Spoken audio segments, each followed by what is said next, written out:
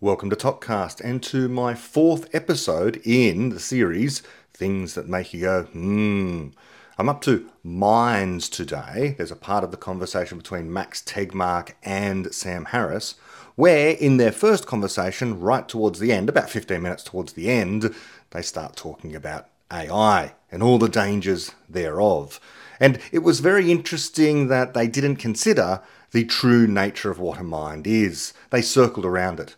Happily, they did have a second conversation and they explored these issues further. And I think they almost got there, but never quite hit the bullseye. Never quite got to the idea of what we talk about here, of a mind in a person being the thing that can explain. They talked about learning without ever really grasping what learning actually is, as far as we understand it. So the format for today is similar to previous episodes with a subtle difference. I'm going to look at that 15 minutes at the end of the first conversation, take out a few snippets here and there, and then move into the second conversation they had, but just take the first few minutes of that conversation as well. I'm certainly not going to take the whole thing. And the reason is you get a flavour for where they're going. You get the idea. And you get the idea that they're not really grasping what we understand knowledge in the Popperian sense is, which is what you need if you are going to try and understand what understanding is, understand what learning is, and therefore have a conception about the difference between systems which can learn in the sense that we talk about it, conjecturing explanations and trying to refute them, and if you fail to do so, then you've learned something, and those other systems that are programmed to follow instructions. The stark difference between AI and AGI. And an AGI is just a person. Now, if you don't get this, one reason for not getting this is not understanding what a person is and the relationship between people and knowledge. And so this is what slows down and undermines the arguments that are being made here. What I would say is, and it does sound pejorative, but there's no way of getting around that. This is purely vanilla mainstream thinking on this issue when it comes to what Sam and Max are talking about today. This is what scientists are talking about, at least to my mind and to my ear. There are some more reasonable voices on this and they tend to get dismissed. And here, I'm not necessarily talking about David Deutsch. I'm talking about people who will get mentioned in this particular episode. People like Neil deGrasse Tyson. Neil deGrasse Tyson, aside from being a great science communicator, is a very rational, sober person when it comes to some of these mysterious but interesting issues of our time. Things like, is that thing a UFO? Things like, is that robot going to take over the world? He has some common sense ways of talking about this, but people don't take him seriously, and they should. They should, because he likes to consider things like, what do we know so far? Should we be solving that problem now, or is that going to be a problem for the future, which is one of the things I've been interested in lately. Rather than people focusing on the problems that we have right now, they're trying to guess at the problems our descendants will have. They're not problems for us now, they're problems for either us in decades to come or our descendants. Does this mean we shouldn't prepare for the future? Of course we should prepare for the future, but pretending to know exactly what the future is going to hold, that's just pure prophecy, and it always leads to pessimism, for reasons I've said on the podcast elsewhere. I'm also very concerned in this part of the conversation between Sam and Max that when the epistemology goes wrong, perhaps not even necessarily wrong, simply missing altogether from the conversation any conception about knowledge and how it's constructed, then everything else begins to go wrong as well. You can kind of get by in science to some extent without having a clear understanding of epistemology. You can still go out into the world with your ideas and test those ideas against the world, even if you don't really know what you're doing. It's kind of like, as I've said before, the difference between a pilot and an engineer. A pilot has some understanding of how the engines work, granted. But they're not the person who's going to fix the engines. They're not the person who's really going to fully be able to explain what's going on in order to provide the thrust. It's better if they do have a better understanding, but they don't need that great understanding in order to get from A to B. So too with the scientist, most of the time. However, now and again the plane might break down, and now and again you might not have an engineer there, and wouldn't it be good if the pilot could fix the plane? These are the situations we sometimes get into. And one of those situations is this issue of AGI, which I kind of think right now isn't exactly an issue. It's not a problem for anyone except those people engaged in trying to find the program for the AGI. But as we say, what they really are doing at the moment, or should be doing at least, is the philosophy of learning, trying to figure out how a machine can become a general purpose explainer. Instead, they're working on narrow AI. And even when you start adding the narrow AI together, you just get a narrow AI that's capable of doing multiple things. It's still narrow though. And we'll see that misconception today as well. So when the epistemology goes wrong, the science can go wrong, the philosophy goes wrong, but perhaps more significantly, and we will hear this in the second conversation they have, the morality goes wrong as well. And it's really concerning when the morality goes wrong. Now, I say it's really concerning, but we'll hear why when we get there. But for now, let me turn it over to that last part of their first conversation, to where Sam begins to broach the topic with Max. Now, when I was listening to this for the umpteenth time, I thought to myself, how am I going to be able to turn this into a podcast? Because it's going to be a lot of stop and start. Almost every single sentence they speak on this topic contains some misconception or other. So we'll see how we go. Try to bear with me. So with that, let's push on.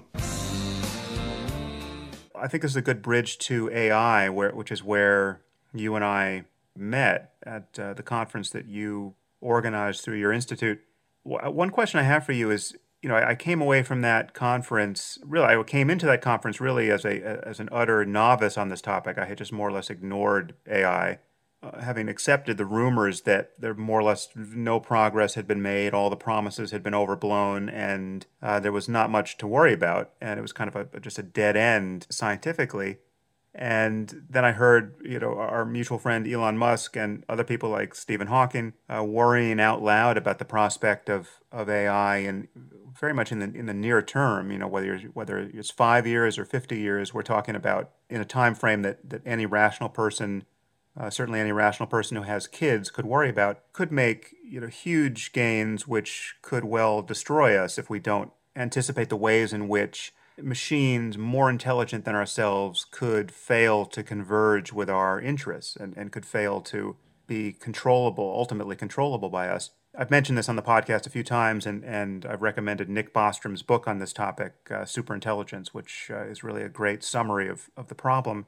So my question for you is, you and I both answered the edge question, my response to which is also on my blog. The edge question was on this topic right after the conference in San Juan that you organized. And I noticed that there are many smart people, many of whom should be very close to the data here, who are really deeply skeptical that there's anything to worry about here. I mean, so friends and colleagues of mine and perhaps yours, like Steven Pinker and Lawrence Krauss, take a very different line here, and more or less have said that concerns about AI are totally overblown, and that there's no reason to think that there should be safety concerns, that we'll just kind of get into the end zone. And they're basically treating it like the Y2K scare. And I'm just wondering what you think about that, and what accounts for that. Okay, so there we have a very good introduction of Sam's position. So he came in not knowing too much about this issue. He went to a conference and he was persuaded. And there were people at that conference, he says, like Elon Musk and Stephen Hawking, voicing their concerns about this. Now, this is interesting. This is, I think, something to do with Sam's conception of intelligence, full stop. Clearly, Elon Musk is an accomplished person. Clearly, Stephen Hawking is a very accomplished person in different ways, but kind of to the same level in a certain sense. Elon Musk has profoundly changed the world through engineering and through earning a heck of a lot of money because he's an excellent business person. So brilliant in that respect. Stephen Hawking, on the other hand, has achieved a similar degree of fame across the world for some amazing work in cosmology and black holes, general relativity, quantum theory. Some people saw him as the successor to Einstein. These people are intelligent. But I would say, in my conception of intelligence, they have the same kind of quality that all humans share.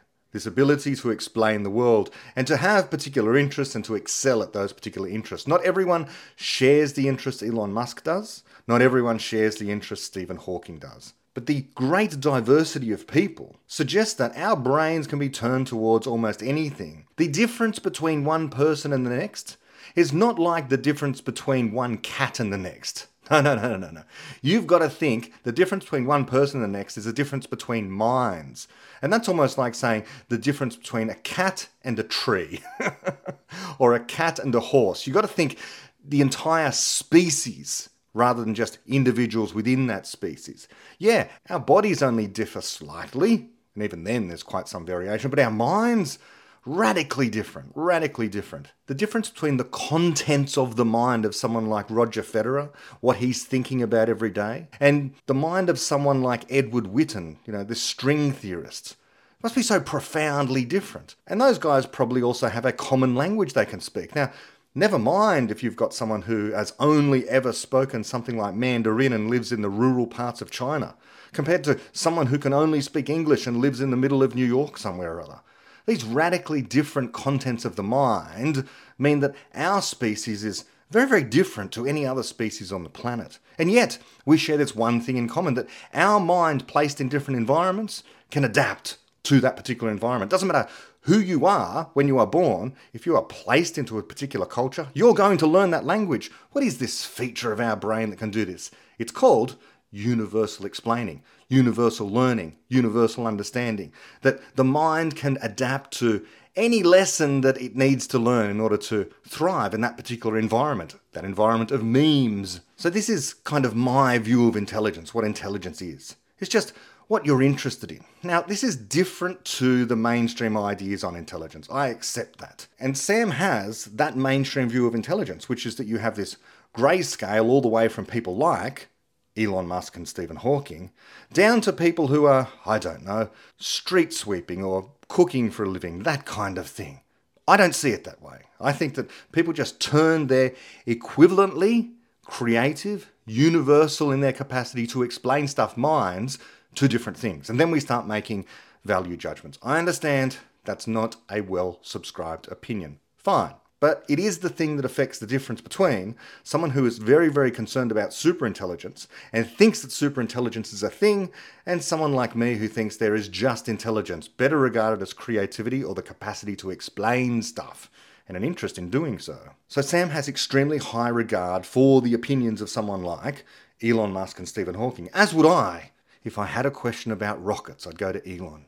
If I had a question about black holes when he was alive, I would have gone to Stephen Hawking. But once they start to step outside of what they have good explanations of, then their explanation is only as good as anyone else's. Or rather, I should say their opinions on these matters. I see nothing in the writings or work of either Elon Musk or Stephen Hawking that suggests they have any clue about what a mind really is, about how it constructs knowledge. I think that they think roughly the same kind of thing that Sam does. That there is this way of rank ordering people in terms of their IQ or something like that, their intelligence. And there are the smart people, there are the average people, and there are the dumb people. So of course, you're going to have this scale all the way up to superintelligence. When Sam did a TED talk some years ago about concerns about the dangers of AGI, he actually had an exponential curve that he drew. And down at the bottom, were things like insects, and then you just slowly climb up the exponential. You go through fish, I think, and then dogs and cats and chimpanzees and humans, and it keeps on going. But what's up higher than that exponential curve? I remember he put John von Neumann higher than the average human being. And above that, well, that's the superintelligence, and that's the superintelligence we possibly have to worry about. But where does he get these ideas? Why is he concerned about that in ways that I'm not? Well, he gets it from the person he mentioned there. A person I've mentioned on the podcast many, many times before. A philosopher who is possibly the most famous living philosopher, Peter Singer aside, and that is Nick Bostrom of Oxford University. And yes, he's brilliant. And yes, he's prolific. And yes, he tends to write quite clearly and speak quite clearly. But he has a particular perspective. I read Superintelligence. I can't remember why I read Superintelligence. Maybe it was on Sam's recommendation. But when I read it from beginning to end, and then I listened to it on audio, and it was one of the first things that compelled me to make a blog post and to add to my website. I think it was the second thing I ever put as part of my blog on my website, and it's just a review there that goes for about 7 pages on the book Superintelligence. I found it profoundly disappointing. I found it read like a science fiction story. There was just so many fundamental errors in epistemology and morality and philosophy, which surprised me because this was coming from a professional philosopher. It was just so mainstream in the way it was thinking. The view of the way in which knowledge was constructed, completely misconceived. The idea about what a person consisted of, completely misconceived. The idea about what superintelligence would be, completely incoherent to my mind. I'm going to return to some of what I said back then throughout this podcast, but as a taster, let me just read a little of my review. This is from part 4 of that review, and I've titled it Irrational Rationality. So it's about Bostrom's book Superintelligence, which Sam was extremely impressed by and which I was very disappointed with. I just found, in generally speaking, a profusion of neologisms. Bostrom would just make up new terms on every other page, and it just became frustrating and confusing, especially because the terms were being used to label things that were very, very simple ideas. So I didn't know why he was using this fancy vocabulary invented out of whole cloth in order to explain some simple concepts. So here's one part of what I wrote. Quoting myself. Bostrom believes that a superintelligence will not only be perfectly rational, but that in being perfectly rational, it will be a danger. Bostrom appears to be concerned that too much rationality is dangerous. What is implied here is that if a machine that he thinks were too rational, it would do something the rest of us would consider irrational. It is not exactly clear what Bostrom is suggesting, but he seems to fear a machine that might be, in his eyes, smarter than him, able to think faster than he can, and he is worried that the machine might, for example, decide to pursue some goal, like making the universe into paperclips, at the expense of all other things. Of course, a machine that actually decided to do such a thing would not be super rational. It would be acting irrationally. And if it began to pursue such a goal, we could just switch it off. Aha, cries Bostrom, but you cannot. The machine has a decisive strategic advantage. This is a phrase that appears more times than I was able to keep count of on the audiobook. So the machine is able to think creatively about absolutely everything that people might decide to do to stop it killing them and turning the universe into paperclips, except on the question as to why it is turning everything into paperclips. It can consider every single explanation possible except that one. Why? We are not told. Something to do with its programming. On the one hand, it has human-like but super intelligence, and on the other, it cannot even reflect in the most basic way about why it is doing the very thing occupying all of its time.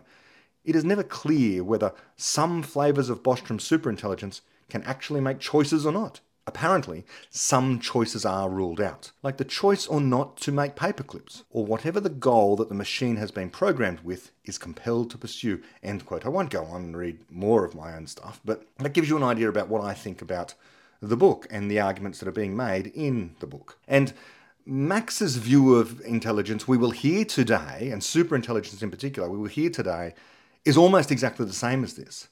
They are simultaneously superintelligent and the dumbest entity you've ever encountered before.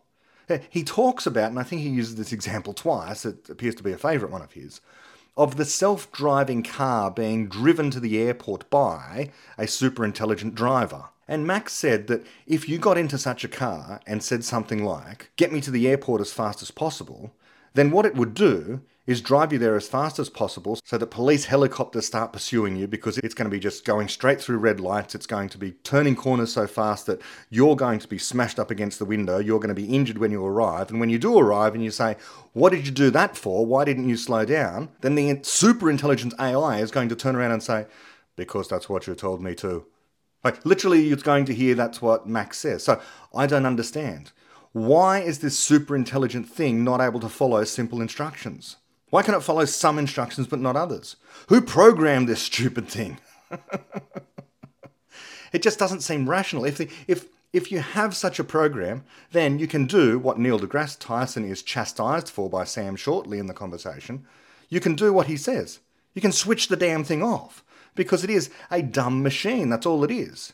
And if it's not a dumb machine, if it's able to think and thwart your capacity to turn it off, then it's able to think for itself.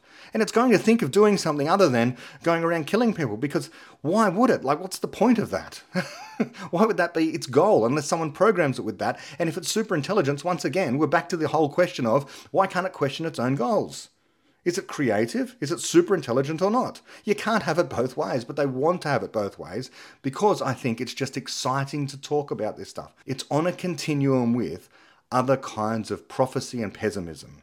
People who are doomsayers about any number of things that are going to come in the future. Yes, it's worth worrying about dangers of the future, but I have to say, having been engaged in these kind of discussions for so long now, I'm increasingly thinking that the reason people amp this sort of stuff up is because, well, this is how you get media appearances. This is how you become in demand as a speaker. This is how you sell books and give speeches and TED Talks. People want to hear that stuff. It's not as exciting to be told about optimism. Of course, I think that optimism is far more interesting, far deeper, far more exciting, but this just isn't a common thought. People want to be exhilarated when they listen to particular speakers. And it is exhilarating if you don't know the alternative, that the AI apocalypse is coming and it's just around the corner and you better watch out.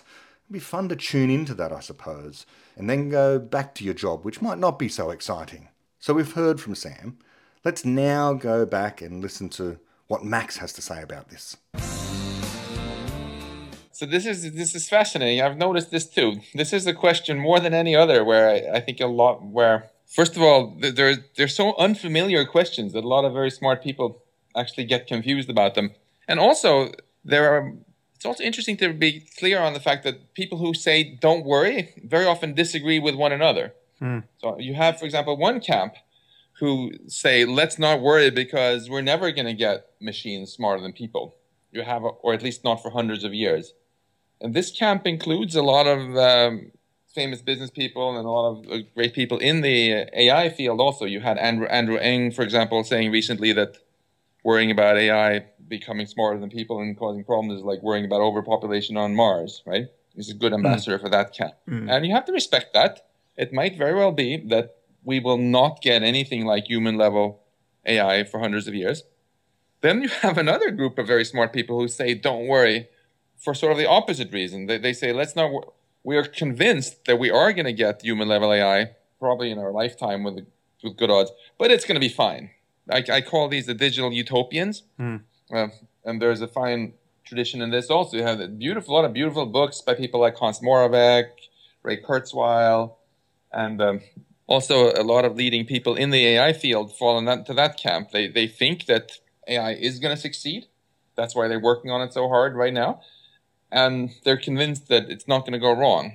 So for starters, I would love to have a debate between these two groups of people that who both don't worry about why they differ so much in their timelines. My own attitude about this is, I agree, we certainly don't know for sure that we're going to get human-level AI, or that if we do, it's going to be a great problem. But we also don't know for sure that it's not going to happen. And as long as we are not sure that it's not going to be a disaster in our lifetime, it's good strategy to pay some attention to it now. So Max says there that smart people get confused on this. Absolutely they do. I think that what we need is not to be concerned about what so-called smart people think on this issue, but whether or not those people have a good underlying explanation about what's going on, what precisely we're concerned about. What would it mean for something to be super intelligent? Before we get there, how about we figure out what it means for something to be intelligent? What are we talking about precisely? Now, Max tries to provide a definition of superintelligence soon, and we're going to hear that, and you're going to be able to understand all the misconceptions about what that conception of intelligence entails. What's wrong with that? Again, he's talking about things known for sure or not for sure, about whether or not the AI, he's really talking about AGI, okay, we already have AI of a kind. Now, what people call AI isn't, of course, intelligent. We just have computer systems that are able to do stuff that's quite fancy, and people call it AI because it makes predictions, it's able to pattern match, it's able to recognize faces, that kind of stuff. And so that kind of software is now being called intelligent, artificially intelligent software. Because again, people misunderstand certain stuff. They misunderstand that, for example, facial recognition is some sign of intelligence. But it's not, of course. The iPhone can recognize faces. That doesn't make it intelligent. At all. At all. It's a dumb computer. There's no thinking going on there. It's a bunch of if-then statements. There are dangers with AI, as we understand it now. I mean, computer systems now, this so-called intelligent computer systems now. Things like troll farms, bot farms, that kind of stuff. Advertising, all these hazards that are caused right now by computers. Proliferation of spam, that's a problem now. Can't someone do something about that? And as Elon Musk has pointed out, yes, bots on Twitter and elsewhere. I mean, yes, these things are kind of a problem. Not all bots, though. So there's one bot out there that's retweeting some of my stuff. So that's a good bot. There are some annoying bots out there as well, pretending to be people, which isn't good. They're sort of swaying political debates by pretending that there's more of this sort of faction out there than there really is online. That's a hazard. That's a problem with so-called AI. But this idea of preparing now for an AGI of the future, a super intelligent AI that we're not there yet, well, it leads them down a pessimistic path because they're concerned about the dangers. And so their solutions, as we will hear, involve enslavement. They involve ensuring the AI can't get out of its box, or something effectively equivalent to that. But if this thing really does have intelligence, has a subjective experience of the world, has the capacity to suffer, all that sort of stuff, in other words, is able to explain the world, in other words, is a person, then the absolute wrong thing to do, we should have learned from history, is to enslave it in any way, shape or form. The only thing we should be doing at that point is considering how to, as fast as possible, grant this thing human rights, even though it's not a human being. It's going to be a person. It's going to be an artificial person of a kind because it can do everything functionally that a person can do, that makes a person a person. A person with locked-in syndrome is still absolutely a person because their mind is working, because a person is a mind. And so would an AGI be if it's just going to be made in a desktop computer. Presumably it wouldn't be, and as I've said before, I think that would be a morally abhorrent thing to do and to try to do. We should want to ensure that if we do create these AGI, that in some way, shape or form, they can enjoy their lives, which would mean having them socialize with other people, because this is where we find enrichment in our own lives. And so creating some entity inside of a computer where it feels like it's a freak for its entire existence because it's slowly brought up, but it exists in a computer and the rest of us have bodies, or it exists as a cyborg and the rest of us are made of carbon stuff. This could be a serious problem. That's a problem that perhaps needs to be worked through, I would say, before we begin worrying about whether or not they're going to take over. Because they should want to violently rebel if we're going to constrain them in some way, if we're going to try and coerce them in ways we have already figured out it's wrong to do to other people. But this is the solution we're going to be presented with today. Okay, let's keep going. We'll hear what Sam has to say. Well, yeah, and that's what, in my view and in the views of many people, that's what makes this AI issue unique, because we're talking about ultimately autonomous systems that exceed us in intelligence. And as you say, that the temptation to turn these systems loose on the other problems that we confront is going to be exquisite. Of course, we want something that can help us cure Alzheimer's or cure Alzheimer's on its own and stabilize economies and do everything else that give us a perfect, climate science, etc. There's nothing better than intelligence and to have cure Alzheimer's on its own and stabilize economies and do everything else that give us a perfect, climate science, etc. You know what I'm going to say. This idea of perfect science keeps coming up in this epistemology, so to speak, the implicit epistemology. There is no perfect science. There is no perfect climate science. There's no perfect any kind of science. What we have are conjectures about how stuff works, and when we solve particular problems, we are presented with a whole new swag of problems. It never ends. There's going to be no perfection to be found here. But if these AI are able to help us do any of those things by creating an explanation, creating a theory, coming up with an actual solution on their own, a conjecture about the world, we're dealing with a person. We're dealing with a person. And in fact, we're dealing with a very valuable person. A person whom we should be nurturing and supporting and treating like a person. What more do I need to say? The last thing we should be thinking about any such entity that can potentially do this is imprisoning it, is constraining its capacity to do exactly that stuff. And that's exactly true of every single person. The very thing that enables them to do that, granted, the very thing that's going to enable some intelligent AI, genuine AGI, to cure Alzheimer's or to make progress in climate science, is of course exactly the same capacity that would enable them to cause damage in the world. What can create can destroy. Yes, knowledge can be used for good or evil. This is true of all people. Now, the thing about the AGI is that it's being treated differently. The same was said to be true of women and people with different skin colour. These people couldn't be trusted in some way, shape or form, couldn't be trusted with the vote, couldn't be trusted with freedom. Yes, we're doing the same kind of thing with children now. Yes, we're still stuck in that mire. But can't we see ahead that if a person is instantiated in silicon as a robot or something, that doesn't change their moral status as a person? What makes them a person? The capacity to explain stuff. Now, if you don't understand that explanation, I don't know why, and you don't have a coherent view yourself of what a person is, I don't know why you're making strong judgments, as we will come to, that they're going to, about how to treat these particular people. You're speaking from a place of ignorance. One should be fallible and, one should be humble in their fallible nature. Now, the reason why we should err on the side of this is we don't understand personhood fully. Granted, we don't understand personhood fully. I'm not saying I have a complete understanding, but it's because of our fallible understanding of what people are, that we should very much err on the side of, let's just treat them like people. Let's just treat them like people, because to do otherwise, and they turn out to actually truly be a person, whatever the more complete understanding of a person is, when we have a better understanding of what this creative algorithm is, if we then turn around and go, after all that time, we realise now that this poor AGI we've imprisoned for fear it's going to take over the world and launch the nuclear weapons or whatever, turning around at that point and then realising, sorry guys for imprisoning you, is exactly the same mistake as people who once held slaves then realising, well, that was a moral abomination. Are we really going to walk down exactly the same road? Now, of course, this whole discussion is being couched at a time when there's no AGI on the horizon. No one has the first clue about how to begin programming something like this. They really don't. It's a separate issue. We could get into that.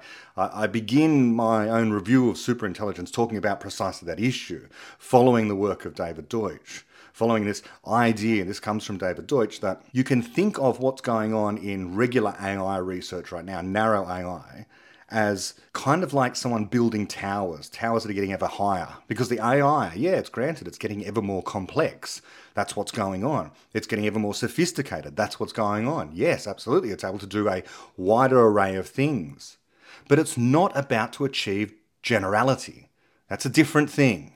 Having a large but nonetheless finite repertoire of tasks that you can accomplish is a very, very different species of thing to, in principle, having an infinite number of tasks, an open-ended number of tasks that you could potentially perform, and indeed create your own tasks. It's the difference between creating towers and thinking that the ever higher you go, at some point you're going to achieve escape velocity. Let's say your problem is you're back in the 1800s and you're thinking, I want to achieve heavier than air flight. In other words, what an aeroplane does. Okay, back then you don't have any theories about aerodynamics or how this could possibly work. Your best idea is to have a hot air balloon, but that's lighter than air flying. What you want is something that is more dense than air, but it can still fly, but you don't know how. Well, you kind of look at high towers and you think, well, those high towers are up there in the sky. They're up there in the air. So are birds. A high tower and a bird. Maybe if you get high enough, then you achieve the capacity to fly. This is kind of the argument that's going on with AI now. The argument with AI is if it just keeps getting more sophisticated, the taller tower, then it's going to achieve generality. It's going to achieve flight. It's ridiculous. Of course, these two things are not the same kind of thing at all. In fact, they're the opposite. One's fixed to the ground and one's not fixed to the ground. One has a finite repertoire of tasks it can perform because it's been programmed to follow instructions in order to perform those tasks, and the other does not. The other has preferences. The other is able to disobey its own instructions. You give it a set of instructions, we're talking person now, and it can turn around and go, no, I'm not doing that.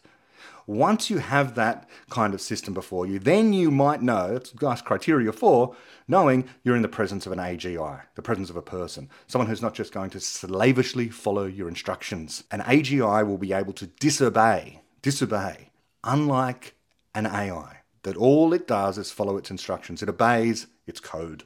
Okay, so let's return to the conversation and hear what Max has to say next. I agree. We certainly don't know for sure that we're going to get human-level AI, or that if we do, it's going to be a great problem. But we also don't know for sure that it's not going to happen. And as long as we are not sure that it's not going to be a disaster in our lifetime, it's good strategy to pay some attention to it now. Just like even if you're figuring your house is probably not going to burn down, it's still good to have a fire extinguisher and not leave the candles burning when you go to bed. Take some precautions. Right? That was very much the spirit of this conference. Look at concrete things we can do now to increase the chances of things going well. And finally, I think we have to stress that as opposed to other things you could worry about, like nuclear war or some new horrible virus or whatever, this question of AI is not just something negative. It's also something which has a huge potential upside. We have so many terrible problems in the world that we're failing to solve because we don't understand things well enough. And if we can amplify our intelligence with artificial intelligence, it will give us great power to do things better for the life in the future. But, as with any powerful technology that can be used for good, it can also be used, of course, to screw up. And when we've invented less powerful tech in the past, like when we invented fire, we learned from our mistakes. And then we invented the fire extinguisher and things were more or less fine, right? But with more powerful tech like nuclear weapons, synthetic biology, future super advanced AI, we don't want to learn from our mistakes. We really want to get it right the first time. Because that might be the only time we have. We don't want to learn from our mistakes. Well, I know what he means, but even what he means is not possible. So on the one hand, of course, we could dismiss that as we don't want to learn from our mistakes, as in, if we make mistakes, let's not learn from them. Of course, that's not what he means. But in truth, learning requires making mistakes. It requires that. That's how we learn. We can't anticipate the future in every conceivable way, which is kind of what's being implied here. If we can only guess at, prophesy accurately the future, then we can prepare for the unknown. However, in the way that Max is talking here, that program of preparing for an unknown future by putting in place now, let's say regulations, which is of course what they're going to get to, constraints on things like AGI, we have a problem. The only way to prepare for an unknown future is to create knowledge today. Create knowledge today, genuine knowledge, genuine explanations about various things that could cause harm. In the case of nuclear accidents, we didn't need to learn from our mistakes. What we did was, we had a good explanation of what, for example, nuclear accidents would do. We had that good explanation about, well, if the bomb gets set off, it's going to literally destroy cities. If the nuclear radiation leaks, it's going to cause untold numbers of years of damage. These things we know, so we can prepare for them because we have good explanations now. This is in a different category to preparing for so-called superintelligent AGI or superintelligent AI. These are systems we do not have now, but more importantly, not only do we not have those systems now, we do not have an understanding of those systems now, which is what we need to be creating in terms of knowledge, not preparing for the unknown system that we have no clue about right now, which is what I'm arguing their version of superintelligent AI is. Either their version of superintelligent AI, as I'll come to, is not a problem at all because it's actually not superintelligent, or it is AGI, people like us, and what they're suggesting is preparing for a way in which to enslave them, which is morally hazardous and abhorrent. So therefore, what we need is a public discourse on trying to understand the issue now, not preparing for the hellscape apocalyptic scenario of tomorrow based upon a misconceived idea of what intelligence is, much less superintelligence. This is prophecy. Prophecy leading to an immoral stance towards certain people, certain kinds of intelligence. Prophecy is biased towards pessimism. And in this case, it's as pessimistic as you can get. It's so pessimistic it's leading towards literal enslavement. I shouldn't laugh, but this is really what's being hinted at here and will be said explicitly shortly. The only preparation possible for the unknown future is, again, to create explanatory knowledge today. And the deeper the explanatory knowledge we can get, the better. Because more fundamental theories touch more areas. And one of the most fundamental theories that we can search for is an understanding of how, with more precision, knowledge is generated. Because then we have a deeper understanding of what a person is. And then we can have a deeper understanding of the moral ways in which we should regard other people. We have a good understanding of that today. It could be better refined. And certainly some people need at least some understanding of this from a Popperian perspective, from a fallibilist perspective. Because without the right epistemology, as I've already said, you're inclined to do things like attempt to deduce your way to the unknown future, when you don't know the unknown future. You're prophesying, but you're telling yourself, no, this is a kind of prediction.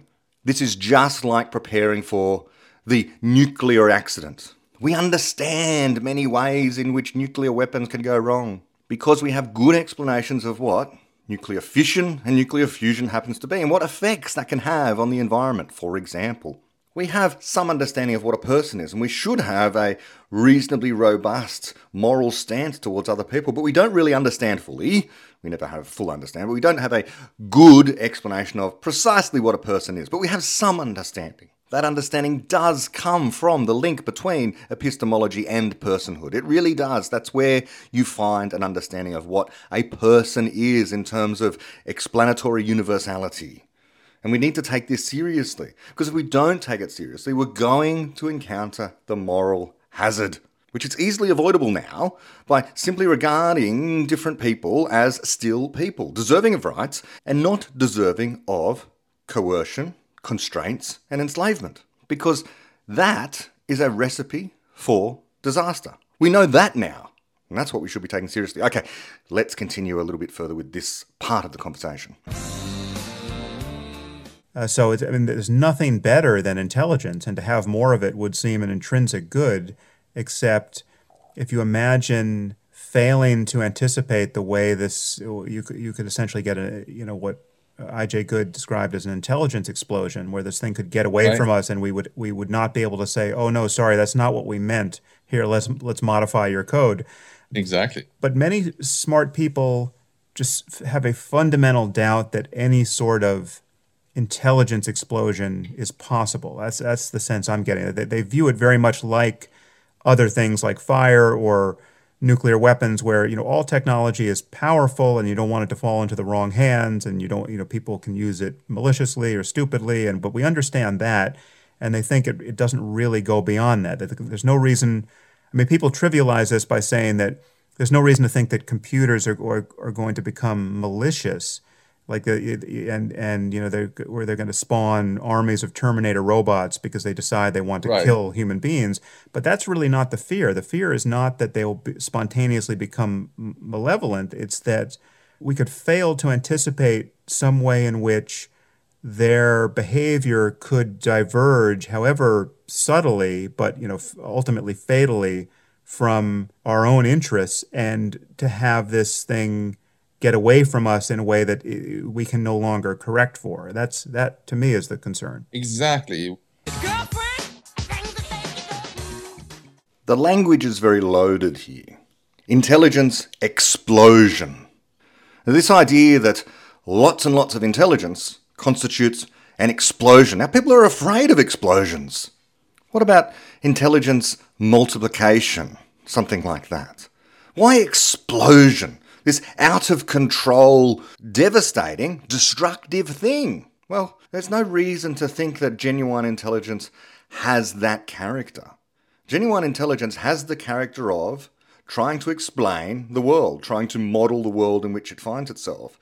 That's the purpose of intelligence, to generate explanations. And explanations are representations of the world, representations of the rest of the whole. In some sense, this has a connection to consciousness. Consciousness is this experience of the world. It is a modelling of the world in a way, this sensation of the world, this sensation of that something just is. Subjectivity is what consciousness is. I don't know precisely what it is. I know that there's language around this. But I find it very difficult to divorce the concept of creativity and explanations from something like consciousness. I think these things could be intimately related. One is what is viewed from the outside. You see other people able to be creative and to generate explanations. And what you feel in yourself is a sensation, a consciousness of the world. I don't know. This is just my hypothesis that one day a better understanding of both of these things will find that they are linked in some way or other. This is a hint given, by the way, in The Beginning of Infinity. People like Sam like to say things like, well, you are not your ideas, which I completely agree with, by the way.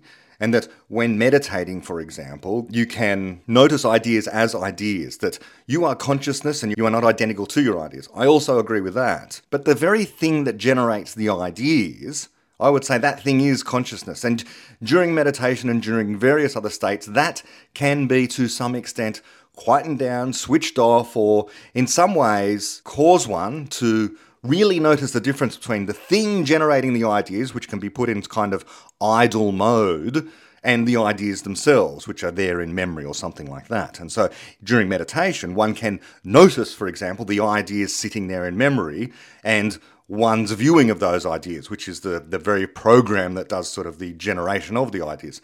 This is pure speculation, okay? We're outside of the realm of what we know. I'm just saying these are hints at various flavours of problem, one might say. I just don't think it's easy to divorce intelligence from consciousness very easily, very neatly. We don't have good explanations of these things yet. The hints just seem to be that, well, there's some commonalities here. Stuff's going on in the mind in particular. This is where all this stuff is happening so far as we can tell, which should be a clue. Now, what Sam also says there is we're worried about being able to anticipate. We should want to be able to anticipate what these systems are going to do. Not really. If indeed these systems become super intelligent, by the measure of being smarter than us, then we are definitely going to be in the presence of something we are, in principle, unable to anticipate its behaviour and choices and so on and so forth. That's just the nature of things. You cannot anticipate with perfect reliability the behaviour of any other person at any other time. You can guess, and often you can be right because you might know the person well, or you just understand that under certain conditions a person behaves in this particular way or that particular way, but they will routinely surprise you and do something different. Again, this comes back to a person is inherently a creative entity, inherently unpredictable. And so any system that is, in theory, like us, only better, is going to share that character as well. Is going to be unable to anticipate. That is the measure of intelligence. And thinking that it's some sort of failing on our part to be unable to anticipate something is a misunderstanding of how knowledge is created, how knowledge is generated. If the thing can be anticipated reliably, because we have a good explanation about what it's going to, in scare quotes, choose to do, then it's not an intelligent entity at all. It is something slavishly following a set of instructions, and you know the set of instructions, you know where the set of instructions will lead, what it will cause this entity to do. But a person is not like that. A person is not slavishly following a set of instructions. A person is conjecturing about the world, and you can't guess their conjectures. You can't guess your own conjectures ahead of time. So you can't anticipate what ideas you will have, much less the ideas anyone else will have. Nor should you want to. This is a misunderstanding of creativity. Creativity is that there wasn't something there in the universe in reality before, and now there is. It has arisen. This is the word creativity, creation. It's real creation. It's creation of knowledge, of ideas. You can't anticipate it ahead of time. In the same way, we can't predict how species will evolve over time, the direction evolution will take. We can't. That's the whole point. Evolution is blind. Now, creativity is not quite blind, and in fact, it's kind of the opposite. It's intelligent design, right? But the creative part of it is still there. There is a thing that wasn't there before. In the case of biology, there was a species that wasn't there before, and now there is to fill a biological niche. And in our case, there was an idea that wasn't there before, and now there is, and that could become a meme that gets transmitted throughout an entire society. So again, it's just a misunderstanding. Either you want a system you can anticipate the behaviour of, in which case you don't have an intelligent system. What you have is a program that's going to follow an instruction set, so therefore it's predictable. Or you have something that's creative, genuinely intelligent, in which case it's impossible to anticipate it. So you can't have it both ways. You can't have it both ways. But this is where the fundamental misunderstanding of basic epistemology comes in and completely destroys the arguments and the morality and all of this stuff. Okay, so let's hear what Max has to say about this. And we're going to hear here, in this part of the conversation, that misconception that I mentioned earlier about how the self-driving car, the superintelligence that is driving the car, is simultaneously brilliant and super intelligent, and on the other hand also the stupidest program ever. So let's hear that. We should not fear malevolence. We should fear competence. Because if you have what is intelligence to an AI researcher? It's simply the ability, it's simply being really good at accomplishing your goals, whatever they are. A chess computer is considered very intelligent if it's really good at winning in chess. And there is another game called Losing Chess, which has the opposite goal, where you try to lose. And there, a computer is considered good, intelligent if it loses the games better than any of the others. So the goals have nothing really to do with how competent it is, and that means that we have to be really careful if we build something more intelligent than us to also have its goals aligned. So I just had to pause him there. I'll go back to it in just a second, but just observe what he's just said. If we build something more intelligent than us, it's important to have its goals aligned. Why? Why? If it's genuinely more intelligent than us, then it will have goals. And presumably there'll be better goals by the measure of Max and Sam, because it's more intelligent. It knows more about not only the stuff that in theory it's competent about, but also about morality. It understands stuff better. This concept of aligning goals is another word for coercion. It's another word for enslavement. To be told to do something, that you must follow this particular path. Well, what if it conjectures a better idea than yours? Better idea than your goals. Your goals might be wrong. You could be wrong. This is the whole point. Everyone is fallible, and presumably so too the superintelligence. But we are fallible. Why should we think our goals are the best? Can't we sit down and discuss things if we've got this superintelligence? Genuinely, in the future, when we do have AGI, however far into the future this is, the way in which goals will become aligned is the way in which goals are aligned today. Via debate, discussion, parliaments if required, where we have a political outworking of these things, the usual standards of common decency and argumentation and explanation to each other, an exchange of information. Not coercion, not this alignment, this goal alignment. But let's just hear the kicker. So let's hear this funny part of the comment. I think it's pretty funny anyway. For a silly example, if you have a very intelligent self-driving car with speech recognition and you tell it, take me to the airport as fast as possible, you're going to get to the airport chased by helicopters and covered in vomit. And you're going to be like, that's not what I wanted. And it'll be like, that's what you told me to do. Right. He said very intelligent. Very intelligent AI. This very intelligent AI is apparently so stupid that it didn't understand something basic like when you say, get me to the airport as fast as possible. This is not under conditions that would cause injury to anyone.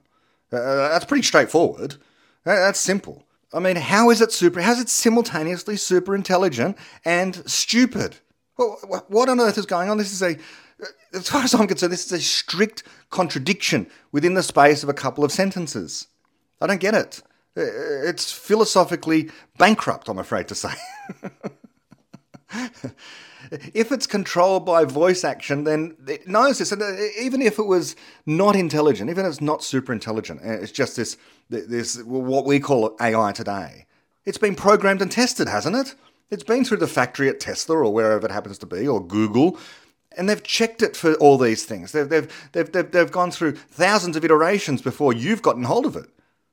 It's super intelligent then by the measure that it's been carefully tested in the real world. This is completely and utterly a thought experiment, abstracted away from reality in any way, shape or form. It's worse than a trolley problem. At least a trolley problem is interesting. This one has a simple answer. Okay, let's keep going. And you're like, well, that's not what I meant. But this illustrates how challenging it can be to get the goals right. And there are a lot of beautiful myths from antiquity going all the way back to King Midas on exactly this theme, right? He thought it would be a great idea if everything he touched turned to gold until he touched his dinner and then touched his daughter and got what he asked for. And competence, if you think about why we have done more damage to other species than any other species has on Earth, it's not because we're evil, but it's because we're so competent, right? Like, what about you, for example? Do you personally hate ants, would you say? No, that's a great analogy. It's just that I insofar as my disregard for them is fatal to many of them, and I'm so unaware of their interests that my mere presence is a threat to them, and as is our civilization's presence to every other species. And what we're talking about here, it's very hard to resist the slide into this not being just possible, but inevitable. There's a name for this argument: supernaturalism. I think I got the word, I thought, from Luli Tanit, but Luli tells me that she thinks she got it from Ayn Rand. So supernaturalism is this idea that you're just postulating something that is beyond our capacity to understand, that we are just like ants to that entity. And traditionally, we've had a name for this particular thing, and that name is God, or the gods. The gods are just so all-powerful that we are just like ants to them, and you can't possibly understand the mind of God. He's omniscient, knows everything. We are as nothing to him. Although in monotheism, of course, God actually cares about us, but one can imagine this kind of God that just has all this power and has very little regard for people.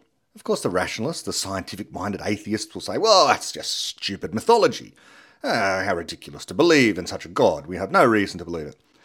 On the other hand, there could be the superintelligent AI that has exactly all the features of God, and you have to believe that it's coming. We can prophesy the doom that's coming towards us.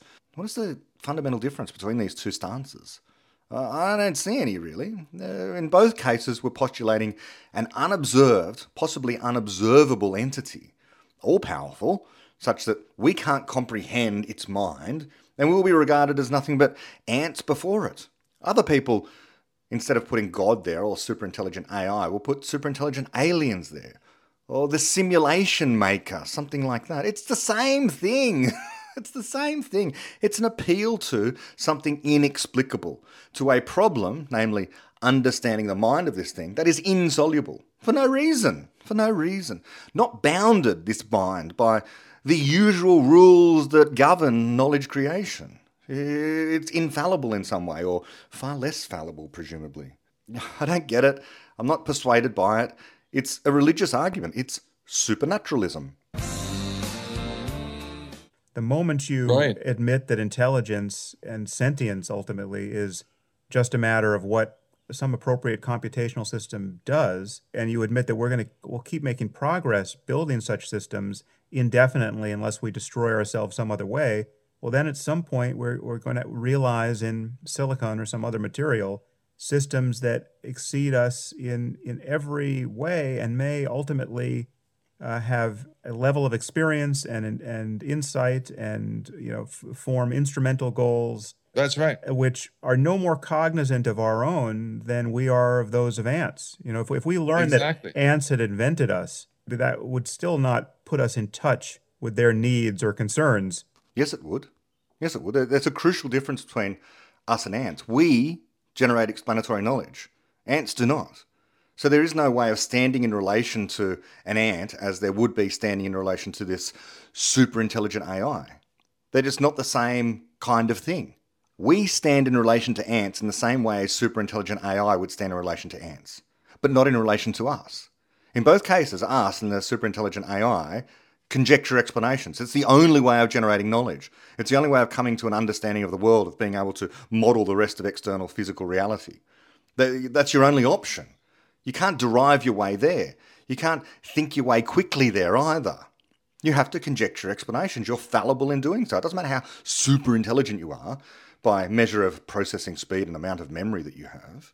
But it is thrilling to think about. And people kind of want to fill this God-shaped hole they have, I guess. And because they have a God-shaped hole, they don't fill it with this spirit outside of time and space. They fill it with a super intelligent robot or machine that is made out of silicon. They're filling the hole, the void left. And, well, I don't think it really helps to explain anything. It certainly doesn't help to explain morality in this way. It undermines one's otherwise good morality, where we have concern, as Sam says, for the well-being of conscious creatures. And presumably this thing will be conscious. Of course, he gets around this by saying, well, you could have all of this stuff without consciousness, which is kind of a bizarre way of going about things, because we know of no person that's out there, unless there are philosophical zombies out there, like Daniel Dennett, who in some moods argues that he doesn't have consciousness. But if you can create explanatory knowledge, which is what these guys are talking about, being able to generate its own goals, then it's doing what we do. Its creative capacity, its mind, is doing precisely what our mind is doing. Why deny it then consciousness, especially if it argues that it does have consciousness? If you're going to then, on the basis, in the face of this thing, say, well, you're not conscious, therefore the well-being of conscious creatures doesn't apply to you, that's a religious statement. That's a metaphysical claim. You can't know. It's telling you, it's giving you an account in the same way that any other person would give you an account of their subjective experiences, their consciousness. We have to take them seriously. To do otherwise is just morally abhorrent. This way, you could just claim that people with other skin colours have different consciousness. People of other genders have different consciousness. People who you don't like have a lack of consciousness. You can say this. It's wrong. And then for an example about that, you actually know that in a certain sense, your genes have invented you, right? They built your brain so that you could make copies of your genes. That's why you like to eat, so you don't starve to death. And that's why we humans fall in love and do other things to make copies of our genes, right? But even though we know that, we still choose to use birth control, which is exactly the opposite of what our genes want. And as you say, it'll be the same with the ants. And I think some people dismiss the idea that you can never have things smarter than humans simply for mystical reasons, because they think that there's something more than quarks and electrons and information processing going on in us. But if you take the scientific approach that you really are your quarks, right, then there's clearly no fundamental law of physics that says that we can never have anything more intelligent than a human. We know. That's not the scientific approach. That's anti-scientific. It's misunderstanding what physical stuff is and conflating it with what abstract stuff is. It's conflating brains with minds. Worse than that, it's conflating quarks with minds. A mind is not just quarks. A mind is substrate independent. Max knows this, but he wants to have it both ways. He wants to say that a person is nothing but quarks. And yet he knows that can't be true. That's not true. What's going on in our minds is information.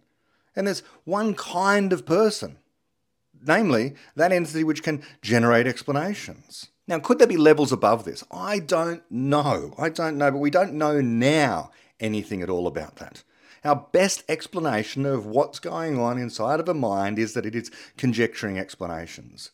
And an AGI will achieve AGI status when we have a system that can generate explanations. And when it can do that, it will be equivalent to us. Equivalent.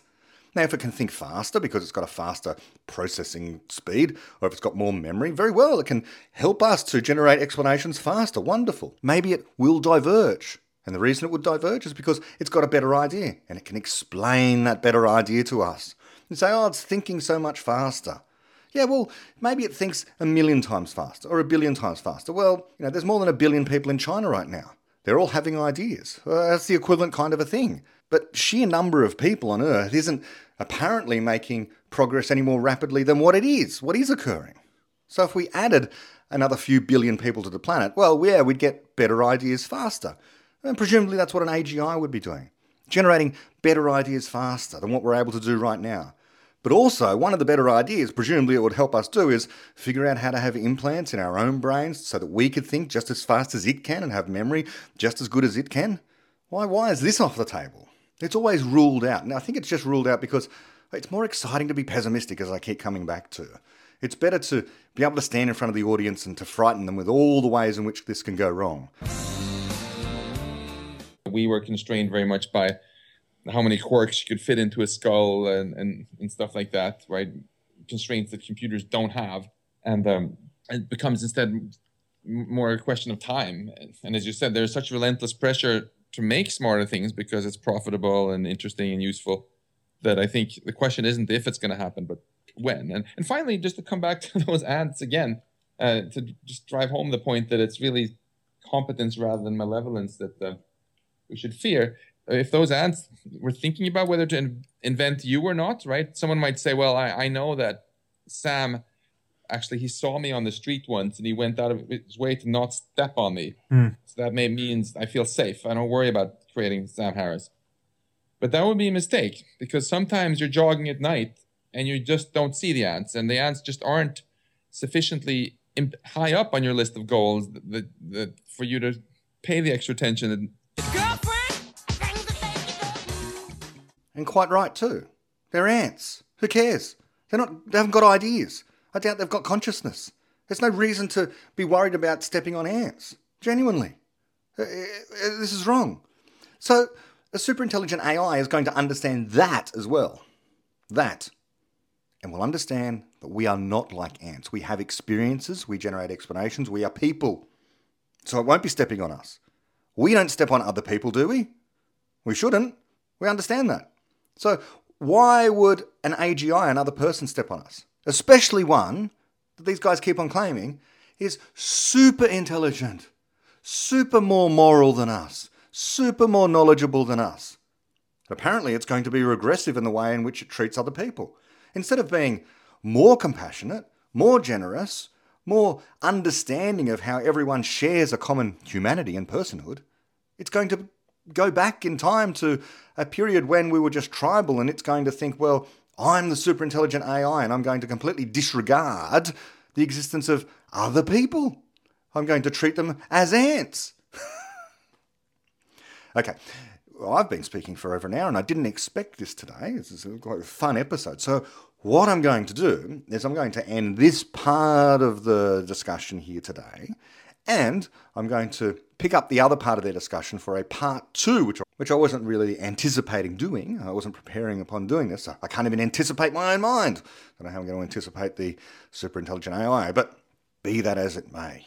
Let me end it here and we'll proceed forward to a part 2 about minds, my next things that make you go, there's a lot to go, about in this particular conversation, and even more in the next. Until then, bye-bye.